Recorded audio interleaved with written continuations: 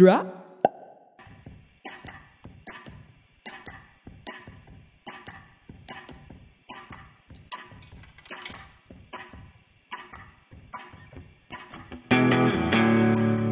Hey everybody, my name's Christian Wynn. I'm the director of Storyfort, and you're listening to Storyfort Presents Voices of Treefort Music Fest, which is a weekly podcast that dives into the stories behind Boise's Festival of Discovery. Treefort Music Fest brings in hundreds of artists from all over the globe every March. At this stage, we have been postponed and reimagined for September 23rd through 27th, 2020. But we're still here to tell you about all things Treefort. Today we're going to get into the intersection of sports and literature, which is an interesting conversation that's going to be led by our host Larry Rosen. We have author Kim Cross, Jonathan Evison, and Samuel Berman.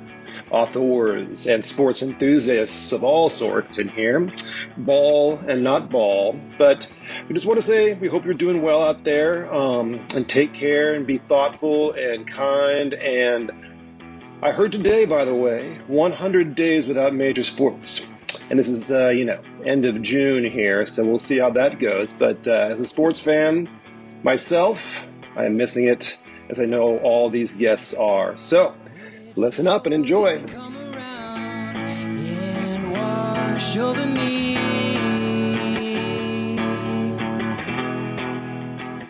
So tell us, Mr. Rosen, what are we going to be in for today? What are we in store for? Well, we have assembled 3 writers who also either have a great interest in sports, a great lifetime of participating in sports, they write about sports, or all of the above. And I'll include me in that too, because I'm a big sports guy. If you can see me right now, you'll see I'm wearing a Seattle Mariners hat, not only to keep the shine off my head, but because I like wearing a baseball cap. So we're going to talk about the intersection of sports and literature and sort of a symbiotic relationship between sports and literature. What can you take from sports and bring to literature? I guess that's a long way of saying we're not just going to talk about our favorite sports books, but we're hoping to get that in there too at the end. Right on. And this is kind of it's a kind of a mashup of an event we're going to have at Storyfort, which is basically the intersection of sports and literature, and what we call bar fights on this podcast, which we usually hold in a place called one of our favorite bars in Boise called the 10th Street Station. But bars are not open right now, as many of you know. And by the way, we really hope you're doing well, sheltering in place, being safe. Yeah. Idaho's kind of coming back to life, but, it's dangerous, scary. So, Larry, tell us who's going to be on this podcast with you today, sir.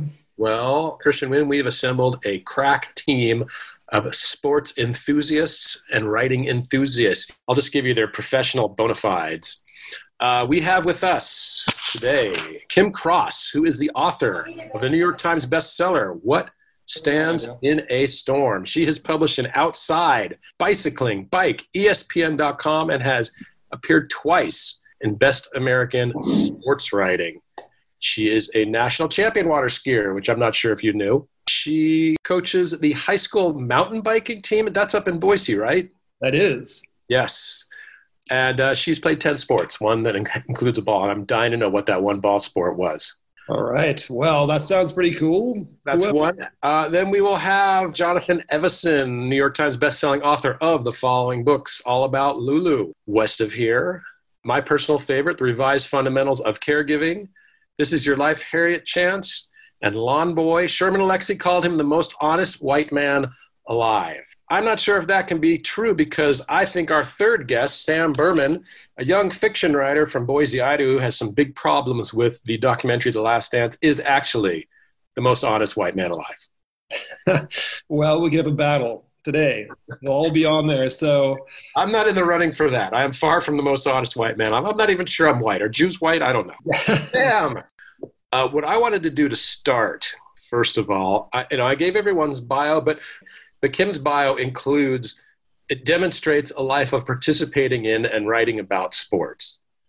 No one else's really does, but I know, because I know you guys pretty well, and I know all of us have pretty strong feelings about sports and about writing, and we're going to find the intersection of them. But so let's start by giving I know this is pretty abstract, but your background in sports. Bio included background in literature and writing, but not in sports. Why don't we start with you, Sam?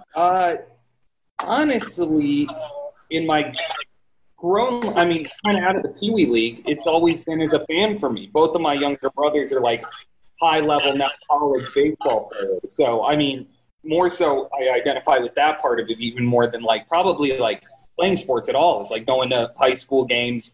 I never went to a high school game when I was in high school, and then as soon as I was out of high school, I went to 3 games a week kind of thing. So it would be like way more that, I would say, like in terms of like actual on-the-field participation. I was like you, the chosen people everywhere but on the field, sort of. So not great. Not great. That was inside baseball. Johnny, how about you? Well, I've always, I mean, just as an artist, I've always approached my work, you know, like an athlete, because I grew up a jock until I was about 13, 14, and I found punk rock. And so, like, in terms of like preparation and just game planning, like I really game plan for my work week. Like I write on Wednesday, Thursday, and Friday. The rest of the week, I'm really preparing like a football player, just making sure I'm ready to hit the ground running on Sunday when the whistle. So just all of it, just the sort of like, I don't deal with this idea of inspiration. I just power through. I do the work. If it's raining, you still got to run your stairs, etc. And I never really, I counted this morning because I knew we were doing this podcast, and in every book, I think I have sports. Like in basketball, they play, the Twins are playing pickup basketball down at Venice Beach, and in west of here, Craig plays prep basketball. In Revised Fundamentals of Caregiving, there's the whole fat men's softball experience. In Lawn Boy, it's more fantasy football references and things like that. And then and there's football and Legends of the North Cascades, and in basketball again in Small World. So it's such a part of the American consciousness. I can't write about America without or somewhere. And there's a Seahawk in Lawn Boy, isn't there? Yeah, well, there's a reference to a defensive back, but some people will think it's Richard Sherman, but it isn't. There's a great rant on Bruce Arians, though. So, Kim, you come at it as sort of the sports queen among us, but also you come at sports very clearly in all the emails leading up to it, a different point of view than what we're talking about when we talk about football, baseball, basketball. Right. So it's funny because, you know, first of all, I've never thought of myself as a sports writer. And it didn't occur to me until, 20 years into my professional career that I happen to be an athlete and I happen to know a lot about sports and fishing, and that those areas of expertise could be leveraged into kind of a writing niche. So I guess my background is I grew up I've competed in 10 different sports, but probably the one I'm best at, I was a competitive water skier for 13 years. Right. Yeah. And I know most people are like, that's a sport? Actually, it is. I went to my college. I was on a collegiate water ski team, and I was a individual. Wow, you're serious? There's water skiing scholarships and water. I had no idea. Yeah, there are. Can you run us through what water skiing competition at the collegiate level looks like? Sure. So in a nutshell, usually it involves first going out to a Mexican restaurant and having a lot of margaritas. No. I like this sport. There's the 3 events in traditional water skiing: slalom, tricks, and jump. Slalom is a slalom course. The boat goes through, you go around 6 buoys, rope gets shorter. Jumps is you fly off a 5-foot ramp, you go as far as you can. And tricks, you have 20 seconds to do as many tricks of different point values as possible. So I did all of those. That is great. Can I ask you something? How is competitive water skiing a team sport? In college, it is. In college and at the international level, it is. And in college became kind of like that because a lot of the best individual competitors came to the U.S. because we had a competitive league, I guess. But now it seems like you've morphed more into a cyclist now. Yep. So I kind of retired at like 23. I just done it my whole life, and I got into adventure racing, and then that got me into mountain biking, and now my life revolves around the mountain bike. And you also are sort of the odd woman out on this panel too, that you write nonfiction. Yep. And everyone else is primarily a fiction writer. I guess me. Okay, I was wondering. Yeah. Yeah, it's hard to say. I have a newspaper column, but I have never considered myself a journalist. Okay. Does that make sense? Yeah. Let me ask all of you this. I was doing some research. It's amazing because I thought, sports and literature. The first time I Googled it, I got nothing. I'm like, well, that's weird. But I was Googling the wrong stuff. I don't know how I think I was Googling sports and writing and I got nothing. Then I did sports and literature, and there's high school classes in this. There's college classes in this. There's a display at a museum in Austin for this. But the most interesting thing I learned was that the first sports and literature intersection was actually hunting and fishing. British, yeah. Yeah, that figures. So I was trying to put my head around, well, how is hunting and fishing a sport? And what I came to is kind of what you were alluding to earlier, Johnny, that you kind of jumped the gun a little bit. I wanted to get to that, the sort of takeaways that you can apply to writing. Because maybe we're talking more about writing than literature. We'll get to the literature part later. But let's start with that then. Let's talk about the takeaways. You know, it's a two-way street, but let's go one way first. How has being a sports fan or a sports person benefited you as a writer? What can you apply? Well, right off the bat for me is I'm a huge Pete Carroll fan. I love the Seattle Seahawks. And I've been a casual fan for years of the Seahawks, but I love his ethos. I love what he teaches his players to play for each other. I love his, I love his always compete motto. I just love the organization he runs. And I love how this idea of winning forever and preparation. That's been a constant inspiration to me. I look at Russ Wilson and his no time to sleep attitude, and I'm the same way. I work my butt off, and that's constantly an inspiration to me, because all the guys, the veteran players that come play for Pete and come play for this organization, they're like, this is like nowhere else. I don't want to be anywhere else. Every other football team is different. It's the culture. So I find that inspiring to me. I find it, this playing with a chip on your shoulder, because I'm kind of outside the academic realm, which is so prevalent in the literary market. And I got a little chip on my shoulder because of it. And I have to work a little harder sometimes for things. And an example for me. Kim, when he was talking just now about preparation, and I've seen, Johnny goes on Facebook and posts pictures of these elaborate charts that he makes with multicolored pens, and they do kind of look like a game plan that a football coach would come up with. Since you have more of a background in individual sports, what does your preparation look like for writing versus participating in sports, and is there overlap? Oh, that's a great question. So until we started talking for this panel, I thought I was the only one who approached writing the way I approach sports, which is that I think, in any sport, especially in skill sports, you have to practice the skill. And you do a lot of repetition of certain drills and movements that you might not do in a game, but that you would then put together into a more complex move that you would, put into competition. And so for me, that translates to using a notebook like a sketchbook and just doing a lot of writing that practices the skills that I use in my nonfiction, but doing it for things that are just for me. So, I try to, on a daily basis, spend 15 minutes at least writing a scene or recording dialogue or sketching something really visual in an image that would start a scene.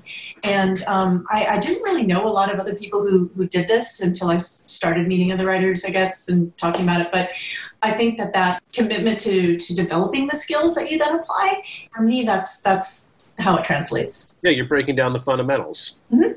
Hey, Kim, don't you feel like it's a huge advantage? Doesn't it feel like it's a huge advantage next to this sort of precious artistic approach where I'm just not feeling it today, I'm not inspired. I mean, just this prepare, work, do the work, and eventually you'll get there. I mean, I feel like it's a huge advantage. I mean, I have so many writer friends that are just so precious. They're like, oh, gosh, my novel's being really fussy right now. I have to put it in a drawer for 3 months. And it's like, shit, man, I'm going to write 200 pages in the next 3 months. You just, work, power through. I totally agree. And one thing I liken it to is if you're training for a marathon, you don't go out and do and crush it and do speed work every day. You got to put in base miles, and you have to kind of just put in those 5 mile slogs that don't feel like much and build up to what you're getting to. And that's true if it's raining, if it's sleeting, you just got to go out there and keep doing it. And I do think that there are a lot of days as a writer that feel like, I just don't, I don't feel like doing this, but you got to sit down and I think of them as ass in chair hours, that you have to get through those days, and the perseverance that gets you through, as an athlete, I think translates as a writer. And when you're done, I'm restarting trying to work on a novel. I haven't done it in a long time. And the other night, I sat down and I wrote 1,000 words. I'm trying to write 1,000 words a day. And I got it done and I thought, well, these words suck. I'm not keeping any of them, but at least I got the reps. I sat down. It's never wasted. And I like what Kim just said about the challenge. That's another thing that kind of plays back into Pete Carroll, because he frustrates a lot of fans because he likes to win a certain way. It's not enough for him to win. He likes to exhaust the other guy and then just win at the last minute, which is just totally frustrating from a fan standpoint.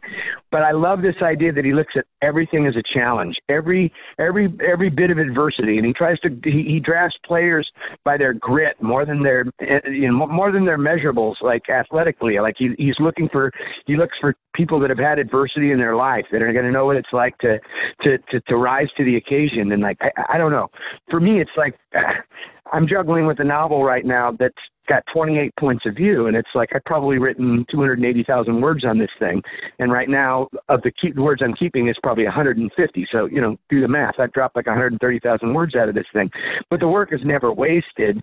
But like the more confusing, the more of a challenge it gets, the more I rise to the occasion. Like I don't get discouraged by it. I get excited about it because I want to play in a high stakes game. I don't want to phone it in. I mean, I could write Lawn Boy for every novel, like a sort of personable, relatable first-person narrative. I could write 20 of those in about 5 months each, but like I keep wanting to do stuff that just forces me to develop new tools and stuff. And I see this philosophy more. I see this a lot in athletes, especially, like I said, in certain organizations. Let's get Sam in here. Sam, I would honestly just echo most of the stuff both Kim and Johnny said so far, which is I'm like Johnny, and I hit the ground running. I'm not precious about it. I work a day job all day. I'm writing down little notes and stuff. So by the time I sit down, I'm 2 pages in before my fingers have hit the keyboard. I'm that like hung. I already know exactly, like literally try different machinations of sentences in my head. Like that's how hungry you kind of are, to use the metaphor again, to like get on the field that way. And like Johnny and Kim, it's a superpower when you're actually doing the work. I also know a ton of people who are talented writers who write once a week or something for a little bit. And I have empathy for them. It's a superpower when you're actually reading every day and practicing writing every day and like living with your head in that. And then lastly, how I bring sports into it, and I didn't really hear anyone totally mention this. When I read something, I mean, it's a misnomer to call them my peers, but when I read stuff in magazines and places like that, I'm like, it's not competitive in the way that like there's any extra weight on it. But like, if I read something better than I can do, it makes me want to just go out and do my next thing even better. It really is sort of like this sort of side to side. It juices me up to like. That's interesting, because I was a mediocre high school and junior college pitcher. And if I went to a big league game, I'd see a guy warming up and go, well, clearly I could never do that. I can't throw 90 miles an hour. I can throw 75. But I haven't had that experience reading something, really, where I read something, oh, my God, this is just off the charts. I could never do that. So you're right. Maybe, and I actually just wrote down competitive, because listening to Kim and Johnny talk, I thought, well, they are bringing a little bit of competitive juices to this, too. I mean, it's delusional. I feel the same way. I echo what Sam said. When I read something, I don't care if it's Nabokov. I read something, it just makes me want to write. Yeah. You know what I mean? I think totally. Self-confidence is really important. Now, I'm full of self-loathing. Larry, Sam, you guys know me. I'm full of self-loathing. I hate myself, but I don't lack in confidence. And I think Kim would echo this as an athlete. You cannot afford not to be confident. You have to be in a state of equipoise when you're playing a sport, at a high level. You have to be confident. If you're having a moment of crisis, between the lines, you're in trouble. And so I always feel like, I always bring that juice to the game. Like, I love to do this. This is what I want to do. I feel like I can do anything. Do I fall flat on my face a lot of the time? Yeah, whole novels. But you know what I mean? You got to have that competitive juice. And it's not that you're competing with the other guy. It's that you're competing, you're competing with yourself just to be the best you can. And the other guy's just, the other artists are just setting the bar for you or something, Johnny, it's a magic trick. When you're like midway through a book and you're actually on a tear in a paragraph, just doing exactly what you want to do, in that second, you really are convinced you are writing this better than any other person could write this. It's like a little magic trick you play on yourself for a second. It is sort of like fake confidence or whatever you would call it, but just for that moment, you're like, I am absolutely killing this. No one can, like... Yeah, or at least my best me. You know, I mean, I'm not necessarily going, God, this is better than Shakespeare, but I mean, I know when I'm feeling like I'm being my best me, but I don't feel like I have a ceiling. You know what I mean? That's the other thing, is this idea of I just feel like I'm growing, and this is why I always want to challenge myself. And again, I'll bring it back to a Seahawk metaphor. Russell Wilson, they call the guy a game manager the first couple of years of his career because he plays in a defense-heavy system where they run the ball a lot. But every year I watch that guy work and get better and better. They said, oh, well, he flushes out of the pocket too soon.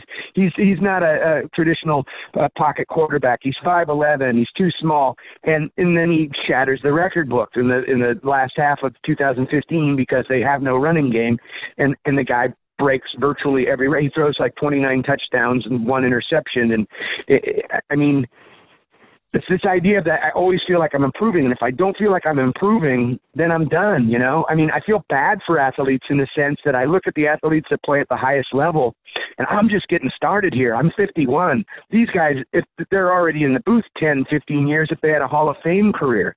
Yeah. I feel like we're so lucky. Like sometimes I go to book groups that tells you a little bit about my audience, but they think I'm a young guy. You know what I mean? It's like all blue hairs out there. I do these library events. There'd be like 70 old ladies there. God love them. That's who reads fiction. But like to them, they think I'm a young guy. I energize them, and I'm thinking, God, if I was a Hall of Fame football player, I would have retired 15 years ago. We're older than the coaches now. Johnny, actually, the subtext of what you've been saying is interesting to me because what you're also talking about is being inspired by athletes. So for everyone, like I think we know that Russell Wilson inspires Johnny and we know why, but is it an odd case then of an athlete inspiring you to do your own work that isn't necessarily athletics? That might be harder for you, Kim, because you are still participating in high level athletics, but who inspires you to work, to write? Oh my gosh. Yeah, what athlete inspires me to write? That's a tough one. But if, you know, when you just said what athlete inspires you, my first thought was Bo Jackson. So I didn't really grow up a fan of Bo Jackson, but I got to interact with him on a bike because so I wrote a book about the 2011 tornado outbreak that devastated Alabama. After this, Bo Jackson, who is from Alabama, lives in Chicago, wanted to raise money for the state. Hold on, though. What? He's Auburn. You're Alabama. Yeah, that's okay. I'm cool with that. All right. Yeah, but Bo created a bike ride through Alabama to raise money for tornado relief, and he invited all of his like fancy famous athlete friends like Ken Griffey Jr., Peekaboo Street, Lance Armstrong. They're kind of the core group. Al Joyner was there the first year. The Boz came one year. Anyway, he inspired me because he got these people together and they got on bikes and they put themselves in a situation where, you take world-class football players and baseball players, you put them on a bike and they're no better than everyone else on a bike. In fact, worse than a lot of average people. And I really kind of admired that they were willing to kind of do that, to really, get on a bike and suck in front of other people. And so anyway, that's what came to mind. I thought that was a really cool thing to do. I guess, yeah. I mean, because I guess what we're talking about is the benefits of fandom here. Because we have talked about the benefits of participating, but the benefits of fandom, and I'm going to lead with you, Sam, because you described your relationship with sports as fandom. Yeah. So how would being a fan inform your work or inspire your work? Oh, I do. I use just in my own writing so much of it. I mean, it's funny when you said what athletes inspire you. It's like whenever I'm thinking about stories, and like Johnny, they just find their way into, I feel like, honestly, most American writers from, the entire scape of all different cultures, sports does find its way in. I'm looking at the guy at the end of the bench. I'm thinking about the guy giving out popcorn in the stands, like literally everyone but LeBron James when I'm thinking about stories that way. I like, it's such a fun, and then also the expectations of athletes. I always think I get inspired by that. I think that's super funny with any celebrity, but especially athletes as well. Like Derrick Rose was someone I always found so fascinating because he was like this kid at that time that didn't go to college, reportedly, like faked his SAT, and then he's at a 2-story penthouse in Trump Tower, like living it up in Chicago. doing and it's bad a little things. talking heads. How did I get here kind of thing. Like, I love thinking about that, just how crazy, like, how upturned life gets so quickly in that world has always been fascinating to me. And then from the periphery, I've always found that so fascinating. But I think you touch on something really interesting, that fascination with their lives, because really the genesis of how we thought of doing this panel was that Johnny and I, when we first met, we found out we had something in common that we had never heard anyone else do. When we were little kids, each of us used to make up baseball players and I would type them, he would write his, but we'd write their stats. You know, the rookie year, second year, third year, all the way down the line. And I realized when we were talking about that was the first experience I had in making up characters. And when you look at these athletes as a fan, they're characters. You know, you learn about how to tell a story by watching their story. I don't know if it would apply as much to you, Kim, because you do nonfiction, you do more reporting. But have you guys had that same experience where you realize when you're watching athletes, it's their story that we're really interested in? Well, that's the story of a game. That's what I love about it. You know what I mean? It's a drama, and I don't know how it's going to end. I can't say that for 2 out of 3 Hollywood movies. By the end of the first act, I know the formula. I know Aristotelian drama enough to figure out probably what's going to happen at the end. And with a game, you just don't necessarily. It's the drama of the game. It's a story that I watch every Sunday, and I have to fight for that time. I have 3 kids. I used to be a baseball fan first and foremost, but I don't have 162. How many hours is that? 580 hours. I don't have it anymore. So I came over to football about 15 years ago in a big way. And man, I look that Sunday, that drama that happens on Sunday, that story, and all the little ancillary characters inside that story. Doug Baldwin, the undrafted free agent, undersized receiver, or, a guy who's overcome 5 suspensions, a guy whose dad was killed in a house fire. I mean, all these athletes have these stories. And when I explain to people why I need to be a sports fan, I don't know if I think this plays into the overall theme here. The way I explain fandom is that in my life, I'm trying to control everything. I got 3 kids I'm trying to raise. I'm trying to control my career, and my livelihood. I'm trying to pay 2 mortgages. I'm trying to do everything I do is somehow I'm trying to control it. But like Sunday for 3 hours, I care and am as deeply invested in that as most of the other stuff in my life, but I have no control over it. And that is so liberating. I need that. You know what I mean? I need that experience of being a fan. I need to care deeply about something that I can't control. And the fact is, a lot of the stuff I'm trying to control, I can't control either, but that's not how I perceive it. You're always trying to control. The only way you can try to control being a fan is just cheer really loud. Yeah, so you're telling me that if the Seahawks score and you happen to be holding a beer in your left hand, you don't make sure you're always holding a beer in your left hand for the rest of that game?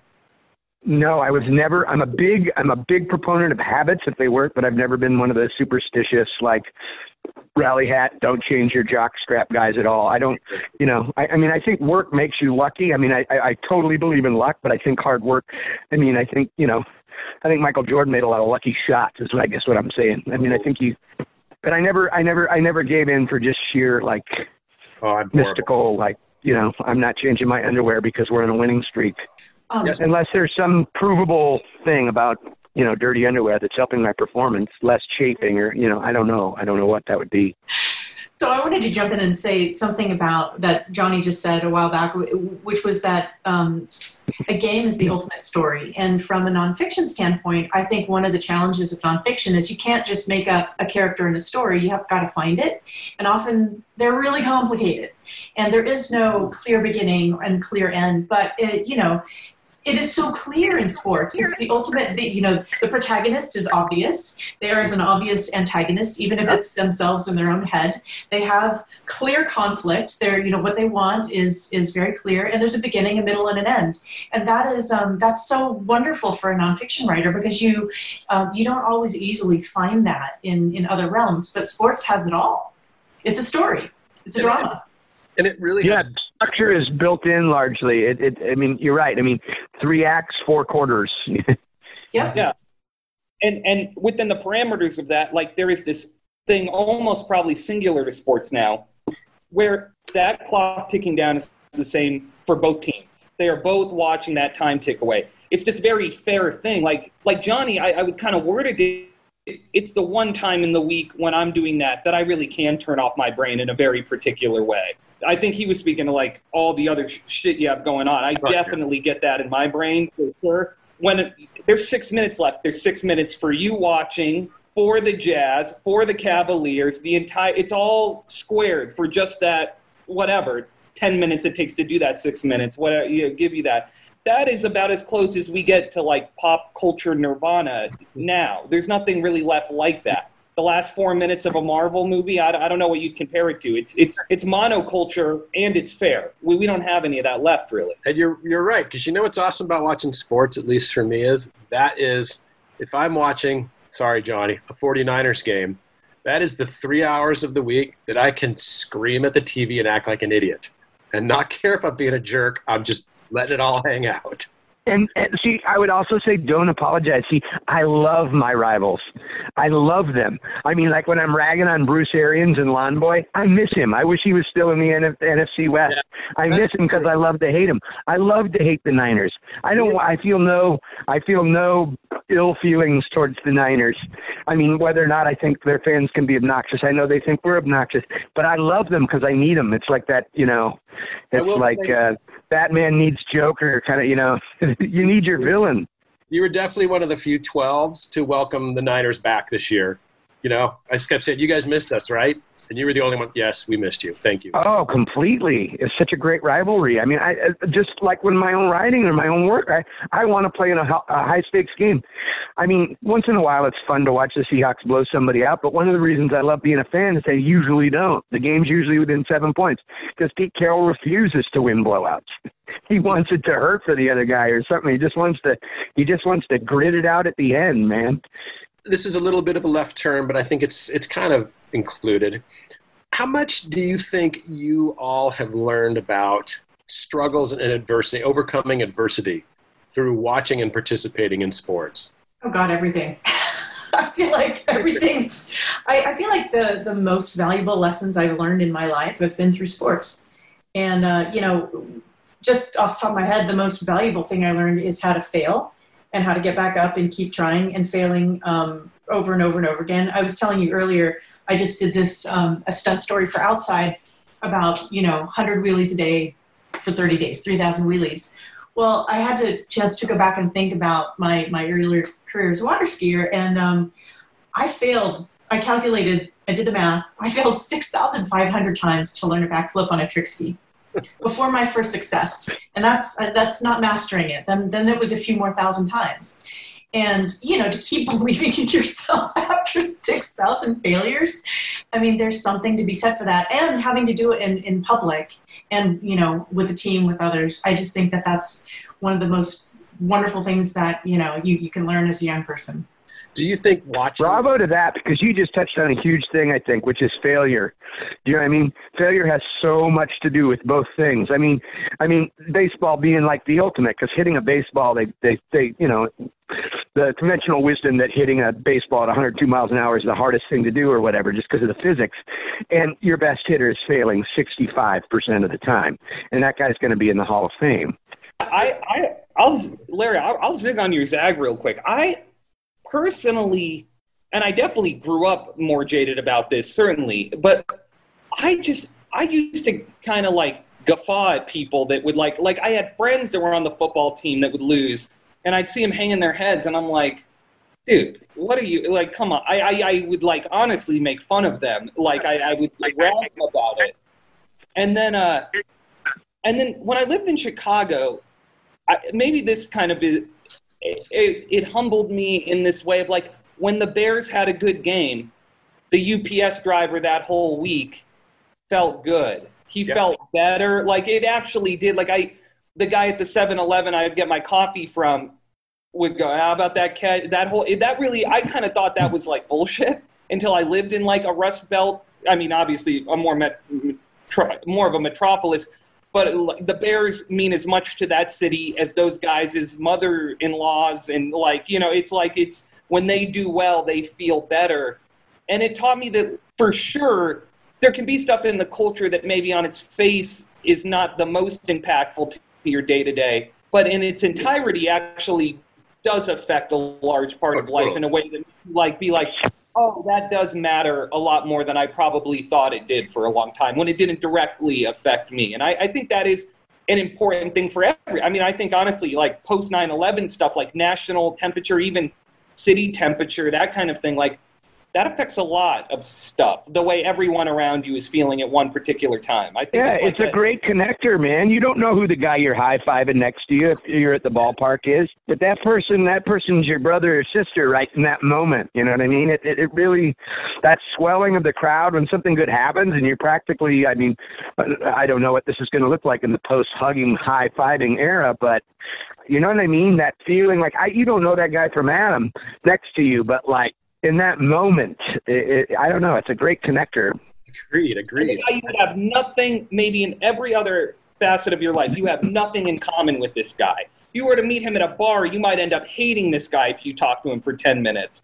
But you were both happy about that kickoff return is like a real thing, not to really be understated, I don't think. It's an important thing. Yeah, there's a lot of value to that. But as far as overcoming adversity, don't you feel like every sports story is about overcoming adversity? Definitely football.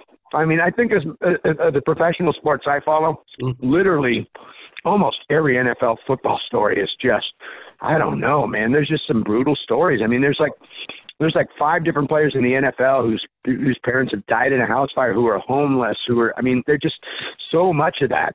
Yeah, and they make sure you know it when you watch. Did you watch the draft this year? Every player, I don't think polo so much, but yeah, not so much in polo. The NBA definitely. No, the draft this year, the NFL draft, the Zoom draft, they have the bullet points. Gained 1,500 yards senior year, and there was always, sister killed in a house fire. Parents split when he was 3 years old. There's a ton of that. I think the other one, the one I like more that there's less and less of, but definitely in the retrospectives is I think the Buckner thing of like how one bounce can define a whole. I do like that story more, especially in some of that stuff. Like if that one thing goes different, you're remembered completely differently. And I think I'm more attracted to that. I know what you're talking about, Larry. Buckner had 2,850 hits. Yeah, that guy was 150 hits from the 3,000 hit club, and he's just remembered for one ground ball that went through his legs. I mean, I wonder if he'd have played one more year and hit 3,000, if that might have eased that a little bit. Well, once you hit that 3,000 plateau, maybe. It doesn't. He would have, Johnny. If that doesn't happen, he's remembered as the 29th best baseball player of the modern era. But remembered as the guy with the worst error of all time. Yeah, but what's funny about that is just the fact that he was – I'm sorry, Kim, this is the boring part. Just the fact that he was out there playing in that game was heroic. If you remember, he was wearing these crazy high tops because he could barely walk. But he was a warrior, so he was out there, and the ball goes through his legs, and now he's, Buckner. Overcoming adversity in individual sports, non-ball sports. Kim, go. Oh, gosh. It's especially in individual sports – it's you against you in your head. And I think that is like the thing that we all struggle with in career and life and everything. It's our greatest enemy is often our own head. And so that's what it taught me. The confidence thing. Who was talking earlier about confidence? I think it was Johnny. Me. It's so true. You cannot do what you're capable of if you don't have confidence as a writer or an athlete. Even if you have done the training, you've done the work, if you don't have that mojo inside you that says, I can do this, I can rock this, it's not going to happen. And psyching yourself up to get into that place is, I think it's kind of can be a similar process. Mm-hmm. Exactly. You said it. Trust the work. That's why you're doing it. You trust the work so that it's going to happen for you and you can be in that state of equipoise and you don't have to think about it. It's like in math where, you're struggling through algebraic equations in 6th grade and you're like, I don't even understand this. And then you get to geometry and then it's like, now I get it because I've already internalized all these formulas and rules and stuff like that. And now I'm seeing the bigger picture. And I just had to do all that work to get there, You just trust the work. I will say with the endurance stuff specifically, I don't follow it. But every time I read like a Guardian article about a guy who sailed around the world 3 times without ever getting off the boat, and he just looks like shit, and his hair's, his beard and everything, that's about as close as you get to the, Thoreau, Hemingway, man against the sea, man against nature. You almost have, And when these rock climbers get stranded, I remember reading about like a couple of years ago, this rock climbing expedition that was sponsored by like Rolex or something. And they had the best climbers in the world, and they all hated each other the entire time. And then these two people got stuck on a mountain in a storm, and these guys without ropes free soloed this insane peak and brought these two people down, these two of the best free climbers in the world. And the guy passed away, unfortunately, and the girl lost an ear. But it was like, this is about as close as we get without war. This is man versus nature now. These are Walden. This is the new Walden, is this guy ran across the country 11 times kind of thing, that Forrest Gumpian sort of like, well, that's strange. I would like to know what else is going on in that guy's life that for 3 years he wanted to run back and forth between San Francisco and New York. But it's super fascinating shit, no doubt.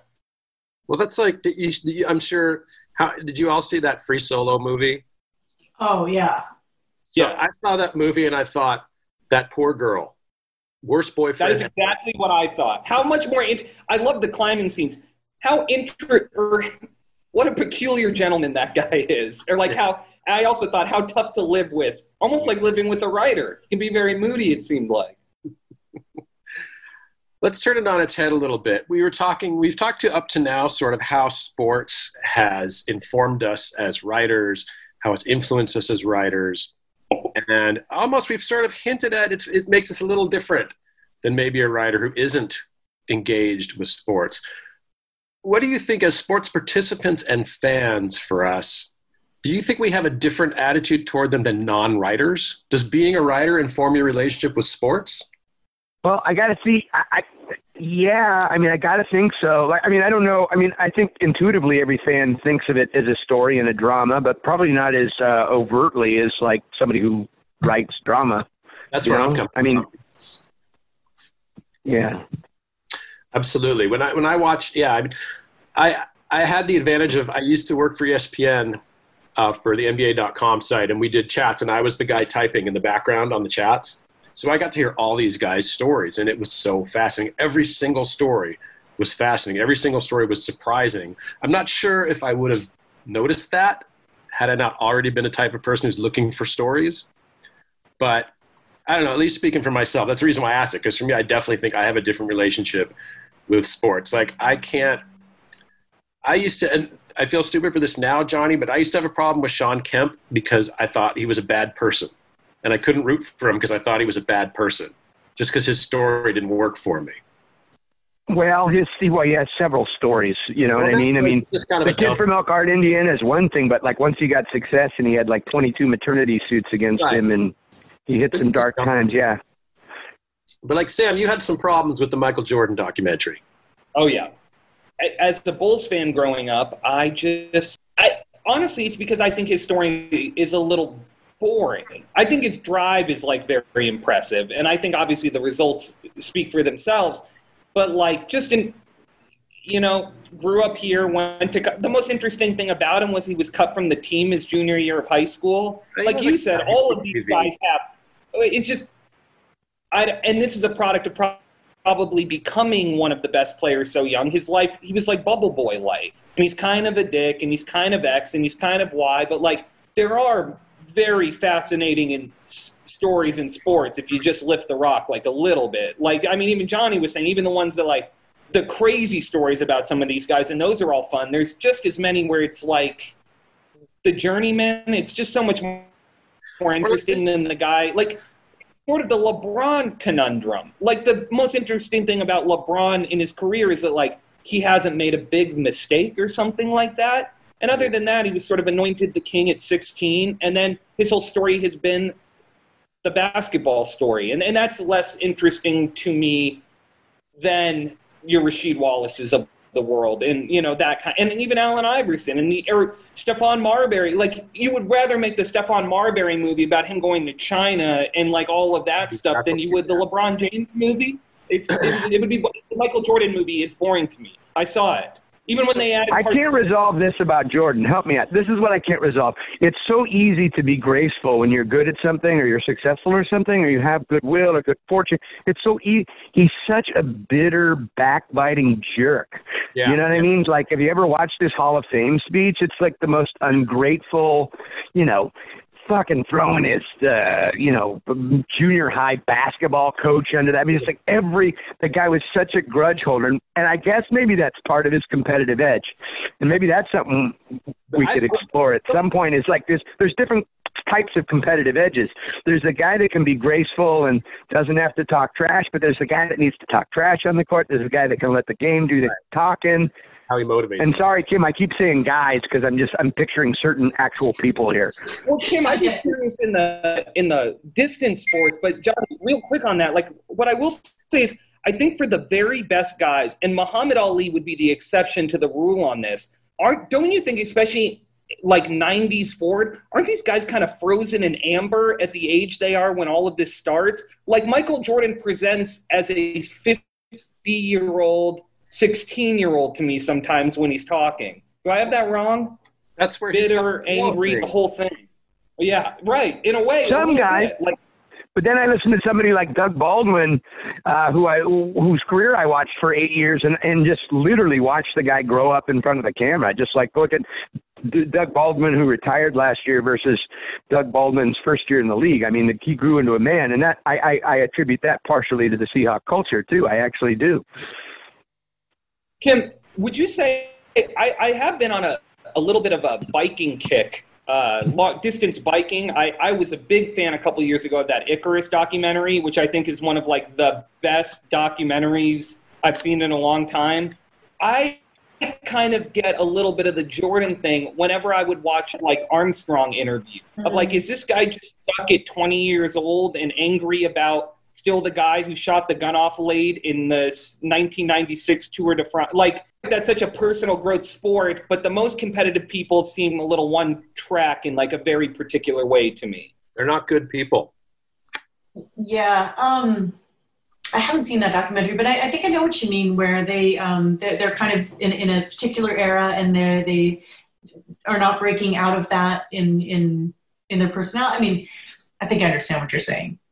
I wanted to kind of go back to what Larry originally asked, which was, does the fact that we're writers change our relationship with sports, right? Was that very nice? And I do think it does a little bit in that where the fan or the athlete who's not a writer is going to have a different emotional reaction when things go wrong. But as writers, we know that that's actually the moment that makes a good story, right? So I'm always really thankful to be a writer when things go, like I just had this cascade of, very expensive house problems. And I'm like, you know what, at least it's good material, right?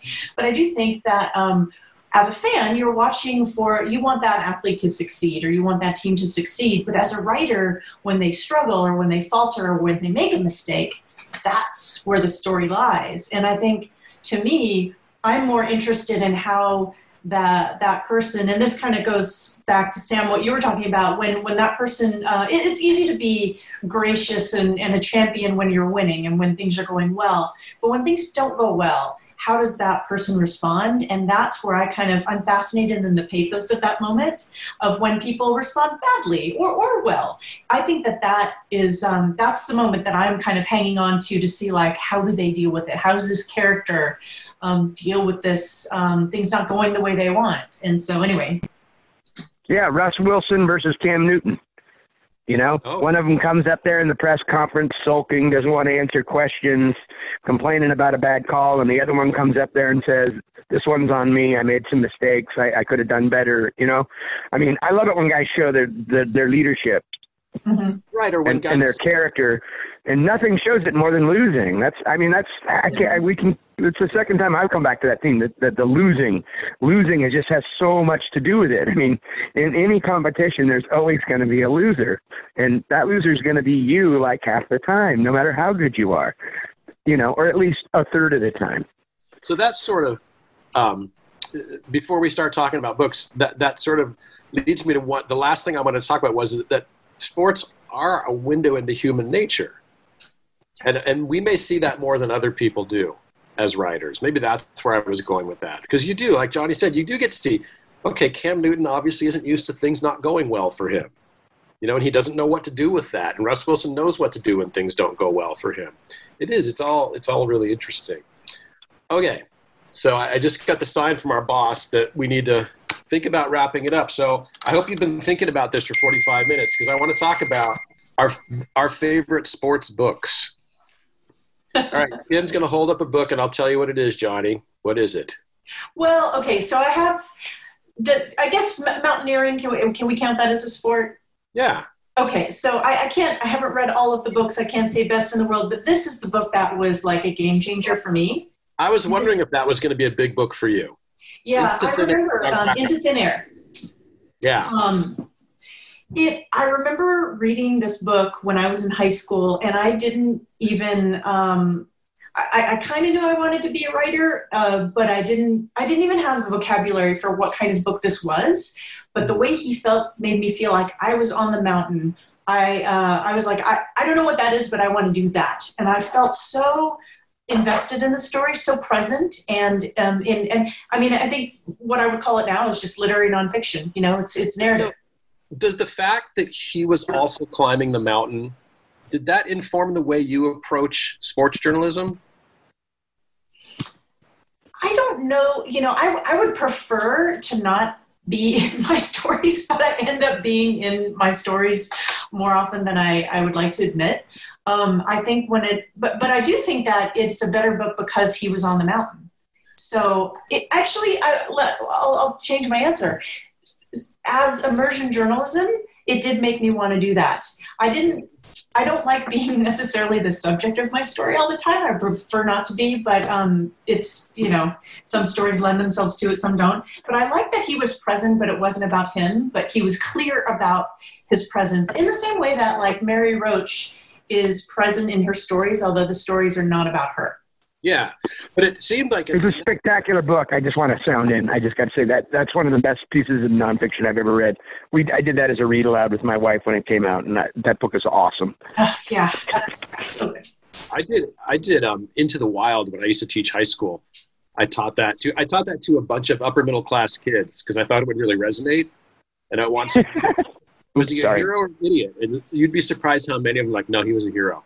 Totally, just said screw you, mom and dad. Do my thing. The thing that's interesting about Into Thin Air is I feel like he was there, which lent an air of authenticity, but I also felt at some point he almost felt like he was to blame. That he shared some blame in what happened, which gave the book a whole different feel to me. I think that book's fantastic. Right, and I do think that gave it another layer that made it better than if he was just the omniscient, invisible narrator. I think that feeling of culpability, that survivor's guilt, gave it I don't know, it made it more poignant and vulnerable and real. And you see the real stakes of these. You know, he's not just pointing his finger at people. He's saying, you know, I'm part of the problem. We're all part of the problem. He's struggling with it. But so I'll ask you, Johnny Evison, New York Times bestselling author. What's your favorite sports book? What are your two favorite sports I'm going to say two because one's an insider from the insider's perspective and one's from the fan's perspective. So like from the fan's perspective, and the book is about so much more. It's about, you know, mental illness and alcoholism and everything else. But A Fan's Notes by Frederick Exley is one of my very favorite novels. And his relationship to the New York Giants and Gifford and those great Giants teams of the early 60s epitomizes how I feel on Sundays.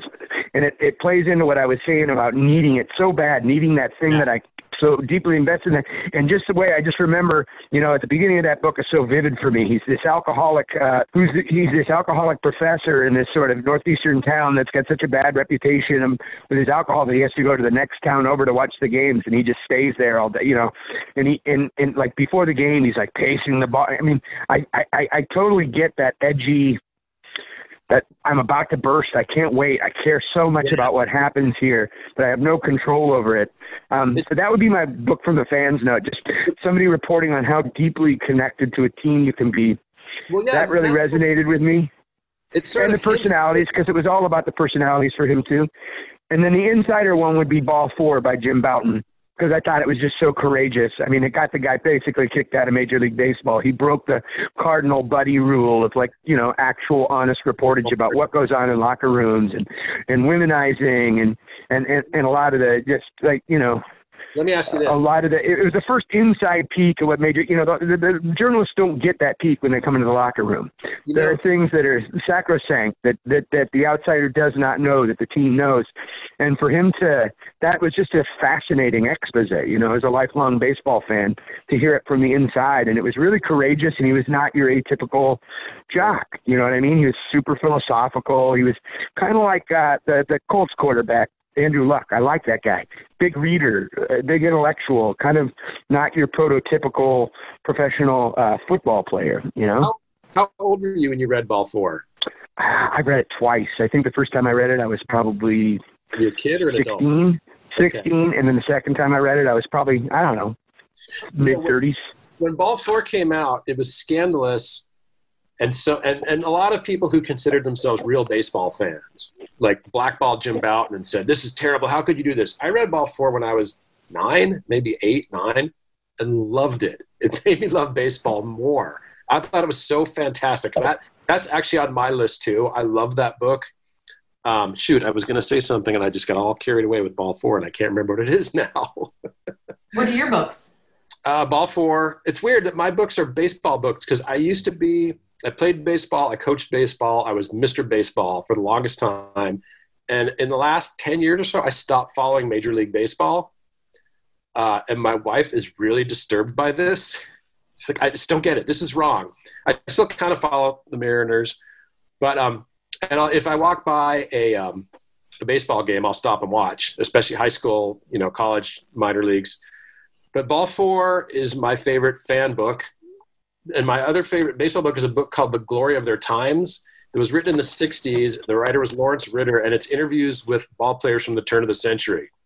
And it's it's a history book. It's really looking at American history through baseball. But I don't think it's at all intended to be that. Just tell me your story. And it's like, here's Smokey Joe Wood getting on a horse-drawn cart to play on the town team in 1890. It's fascinating how different it was then, and that these guys were still alive in the 60s to go tell their stories.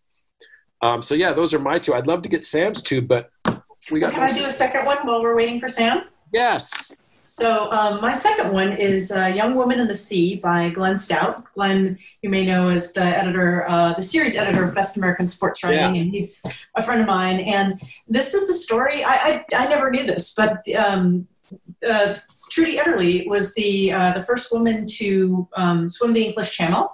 And I want to say when she did it, there had only been like a handful, like maybe 4 or 5 men who had done it before her. And I want to say she beat their time by like hours and hours. And she failed the first time, and then she had to set out again. And I liked it because he really did a lot of historical research, but made her come alive to the extent that, it's, you think, oh, he must have been able to interview her, which of course he wasn't. And to also make something where, the main thing the protagonist is seeing is water the whole time, to be able to bring that to life in a way without it getting old. It's the same kind of challenge, I think, that was it 127 hours where the guy gets stuck in the canyon? Yeah. The same challenge where, like, how do you make a narrative where the protagonist doesn't move for the whole movie? I think that... God, that's kind of my dream novel. I wish I could write that novel every time where a guy just doesn't move. Sounds like in a case, Johnny. You've written that book halfway, I think, already. Is it a lot I just love that, how he handled that challenge of, of making it come to life, even though, like, all she was able to see was like more of the same, another 10 strokes, right? Is it inner dialogue? There's inner dialogue, but he even did research where he explains the color that she was able to see, the color of the water through her goggles. And then there's, of course, flashbacks and backstory and other things woven in. So it's just, I appreciate how hard that is to do in nonfiction, especially inner dialogue. To get in the head of a character that you're not able to interview is really hard to do. And the people who do it well, I really admire that. Is that book pretty new? No, it's not. I want to say it's 7 or 8 years old, but it's being made into a movie, so hopefully that we'll be seeing that soon. Gertrude Ederle. Big crossword puzzle answer right there. Sam is back. I'm just here. in time to tell us his favorite sports book. the best sports book ever written, I still think, is probably The Fight by Norman Mailer. Like a book just about, the Muhammad Ali fight, Rumble in the Jungle, is probably like the best sports book that way ever written.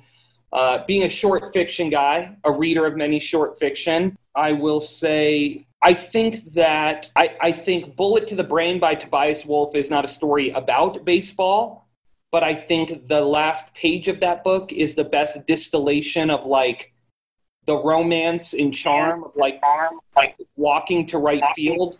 I mean, that's all the character does is walk out to play outfield.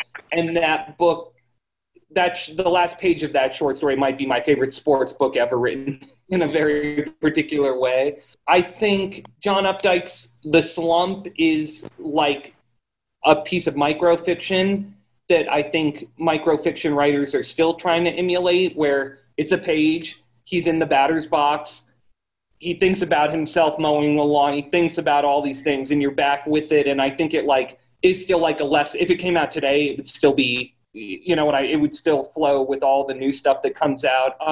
Honestly, I just think there's a reason, Hemingway, Jack London, I think all these guys have written these short stories specifically about boxers in the first half of the 20th century. Yeah. And I think that there's a reason for that. And I think it's something everyone's talked about, which is like, it's the in-ring tenacity. It's the tenacity of the sport. And then something we haven't really talked about, it's really with the scars you're left with when that's over. And I mean, there's a theory out there. This might be like kind of apocryphal, but there's a theory that like Hemingway had CTE from all his concussions or whatever. But if you read The Battler now, that short story, it's like the language is very of its time. I won't get into why, but obviously like it's written a long time ago. And it's like this guy has CTE. He's a boxer that flies off the handle at the slightest drop of a hat. Like it's, not hip in some ways, but like hipper to things that people still argue about today on ESPN. And like, I think the short story classics by some of those guys, specifically about boxing, there's not a predominant... James Welch. There you go. Yeah. And then if you're looking for a really fun... Talks about CT before CT. You can just see it in action. You just see how damaged the fighter is. Yeah, that's exactly the Hemingway thing, too. It's just like the guy can't... Everything's 20 seconds slower than it should be, and then the anger comes like quick after. And I think they're attracted to that. Obviously, you think about those writers, there's like a physicalness of boxers they have to be just like fascinated with. Broken old, prize fighter type dude. And I get that. So read all those stories, search them out. And then there's a book I love that came out probably 7 or 8 years ago called, I'm holding it up for all the listeners that aren't looking at this, called Odd Man Out by Matt McCarthy. Very kind of cheeky name, obviously, a play on 8 Men Out. And it's the best book I've ever read about what a year in the minor leagues would really be like. Okay. You just like live in the you probably heard of it at some point, Larry. You live in the dugout with these guys. It's not too cute by half the way a lot of minor league baseball stories and books can be. I think it's a really fun book to read. It's not high literature, but it's like you want to stay there. It's the book you wish was longer, which is a pretty rare thing for me to get to a book and say, man, I wish I was 200 pages longer. Could have been there all night. Awesome. Well, yeah, Matt McCarthy, Odd Man Out. Check it out. And we are out of time. I'd love to talk more about sports books. In fact, could talk about sports books for the balance of the evening. But I'm hearing from the man upstairs that we are out of time. God or Christian? Well, sometimes... he's in a hotel, so it's actually the guy in 608. Yeah, it's the guy in 608 in the hotel. I want to thank all of you, Kim, Sam, and Johnny, for joining us today. This doesn't mean we're not going to do this in September in person, by the way. We're just warmed up now. We got more reps. Now we can do it. So thanks, everyone, and we will catch you next time. Thank you. Thanks for having us. All right. All right, everybody. Well, hey, that was our conversation about sports and literature and the intersection thereof. We want to thank all our guests today. We want to thank Eavesdrop Studios at EASEDROP.com. That is ease-drop.com. I want to thank Treefort Music Fest. You can find out all about all things Treefort at treefortmusicfest.com. I want to thank Up is the Down is the for providing our great theme music. And hey, one day soon, we shall see you at the fest. You said to tomorrow never came.